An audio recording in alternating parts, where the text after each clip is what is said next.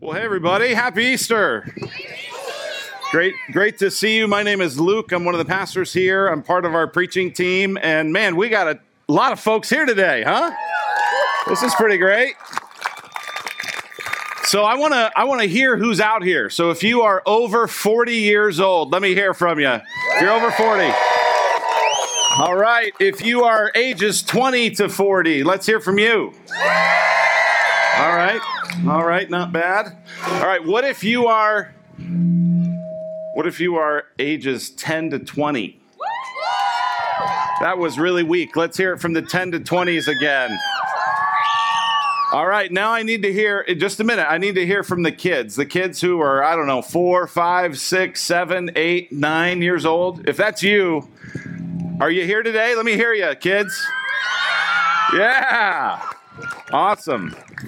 What is so good to hear you all. Do I need to move back, Bobby? I'll move back. All right. I got all this shade. I wanted to be in the sun. Oh well. So I asked some people today. I asked some people this week. I said, "Hey, tell me the most important thing about something that you know a lot about." So I went to a lot of my friends and kind of knew different things that they're good at, and said, "Hey, what's the most important thing?" So I asked John Cronwald, "What's the most important thing about drinking good coffee?" And he said, "It's how you grind it. You got to grind it fresh." I asked someone else about what's the trick to making amazing carne asada. And they said, you got to use lemon juice in the marinade. I was like, oh, that's an interesting thing. I would have thought it was the quality of the meat, but it's the lemon juice. I asked someone whose dad was a coach. I said, hey, what's the secret to being a good athlete? And he said, having good genetics. So, sorry, kids. Probably ain't going to happen for you. I asked someone else, hey, what's the secret to being good at board games? Anybody like board games? And they said the secret to being good at board games is you got to be good at detecting patterns. I asked another friend, I said, hey, what's the secret? What's the most important thing when it comes to investing? He said, buy low, sell high. I said, actually, I think the most important thing is have money. So different people have different ideas about this. I asked one friend, hey, what's the most important thing for making a great sandwich? He said, if you're going to make a great sandwich, you got to have competing contrasts. You got to have chewy and crispy, sweet and sour. I asked another friend, what's the key to swimming? Actually, I asked my wife this. She was a swimmer. She said, you got to get streamlined. You got to be fast. I asked another friend, what's the most important thing to being a superhero? Kids, any idea what's the most important thing to being a superhero? It is protecting people is the most important thing. One last thing I asked a friend is I asked somebody, hey, what's the most important thing when it comes to powerlifting? And he said it's eating a lot, which means a lot of us have been training for powerlifting for most of our lives. What's interesting is I looked at all these different categories, all these different areas where it's important to know something. What's the most important thing? The thing that was interesting is almost everyone I asked said, man, that's really hard to narrow down. I don't know if I can tell you the most important thing. It's hard to just pick one thing, and it's hard to know for sure what the most important thing is. But when it comes to Christianity, here's the thing. It's not hard to narrow down, and it's not hard to know for sure, because the scriptures have made it absolutely clear. In the passage that was just read for us in 1 Corinthians chapter 15, verses 3 to 6, the Apostle Paul writes that I delivered to you as of first importance what I also received. The gospel of Jesus, the celebration today that we have with Easter is, according to the Bible, the most important thing.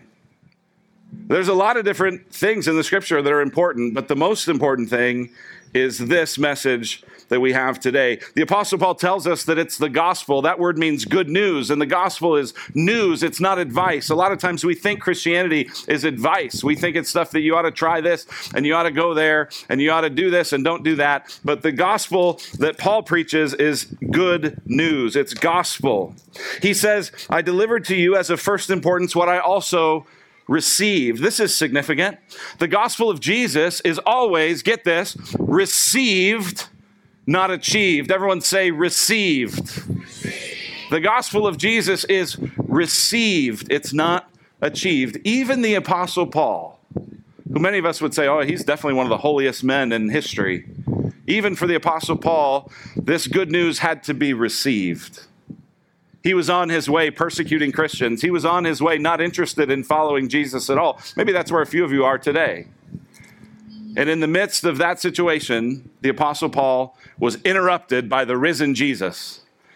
And his life was changed because he received this message. Here's the message: that Christ died for our sins.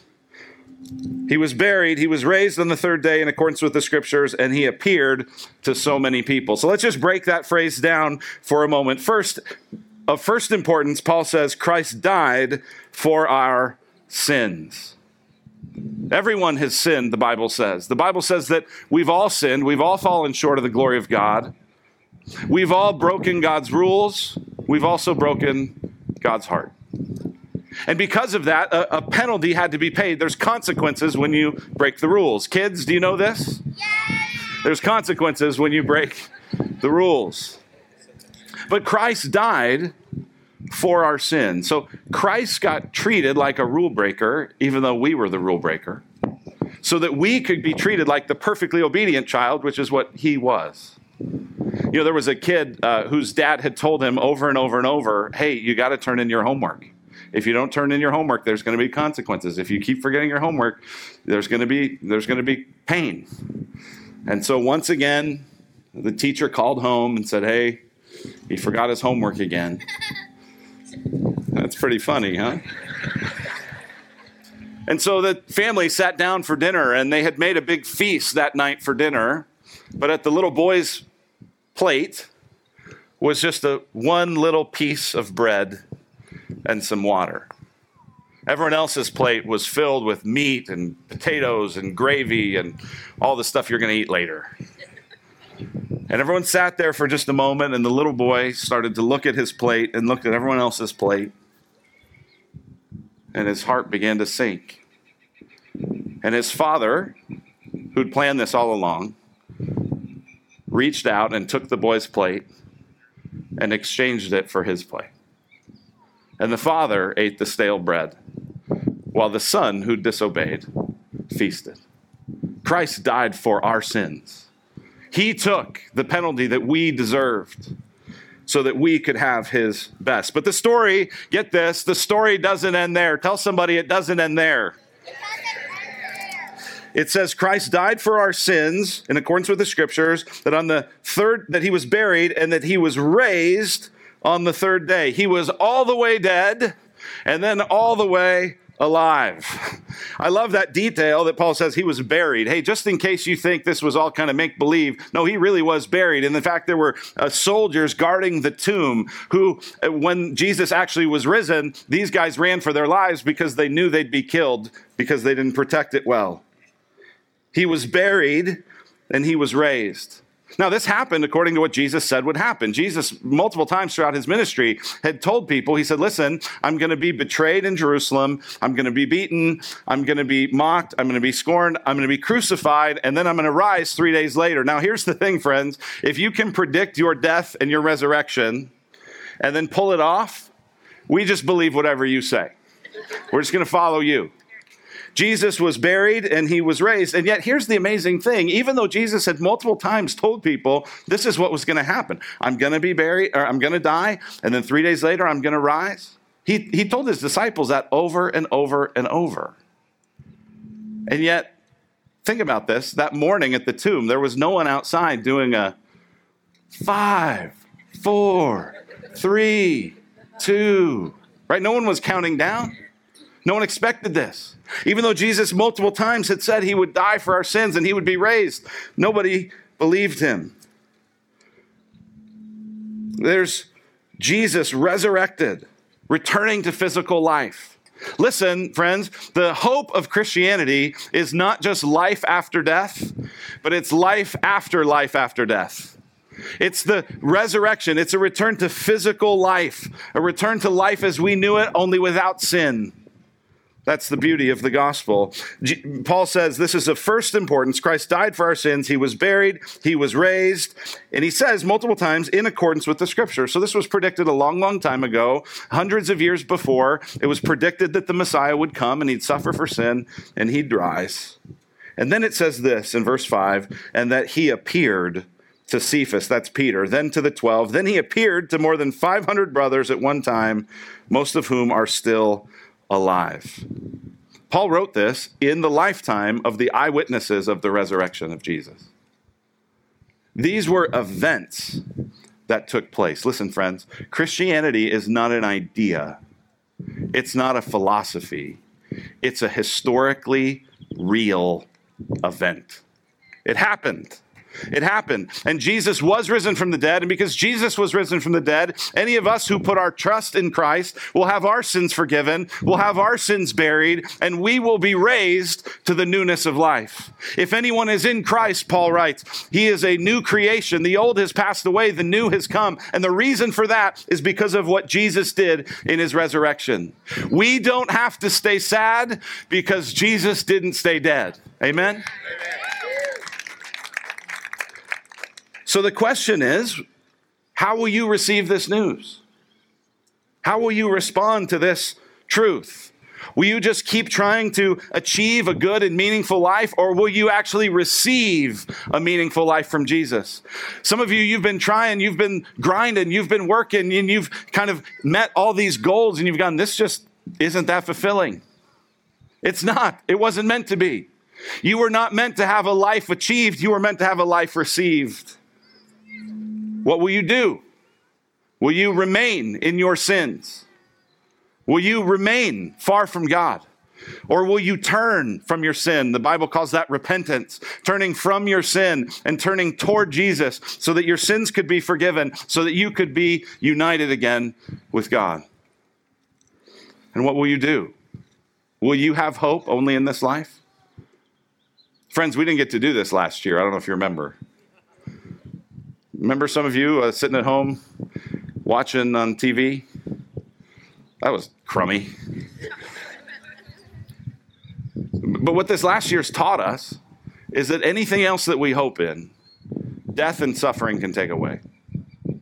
But the message of Jesus Christ is that death and suffering can't take away your joy. It only enhances it because it leads you closer to your resurrected life if you're in Jesus. So what will you do today? Will you rely on yourself or will you trust in him? Will you work to achieve or will you humble yourself and receive? Will you confess your sins? Because the scripture says that if you'll confess your sins, he is faithful and just to forgive you of your sin and to purify you from all unrighteousness. That's the opportunity today. In just a moment, as Seth said, we're going to celebrate baptism. And the beautiful thing I love about baptism is that this is not a way of anyone achieving anything, but it's just celebrating the life that has been received. This is the most important thing. To gather like this for any other reason, not big enough. But this is the most important thing. Christ died for our sins. He was buried and he was raised. Amen? Let's pray together. Father in heaven, we thank you today for the most important news of the gospel. We thank you that we do not achieve new life with Christ, but that we receive it.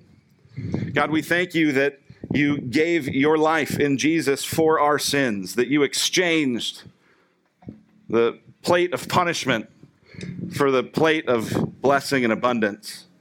God, we thank you that you have made us new and raised us to new life. And God, as we celebrate today, God, I pray you would fill our hearts with joy that is not circumstantial, that is not philosophical, that is not ideological, but that is historical and real and rooted. God, I pray that we would see you as the King that you are. And we pray it in Jesus' strong name. And everyone said? Amen. Amen. Let's stand and sing.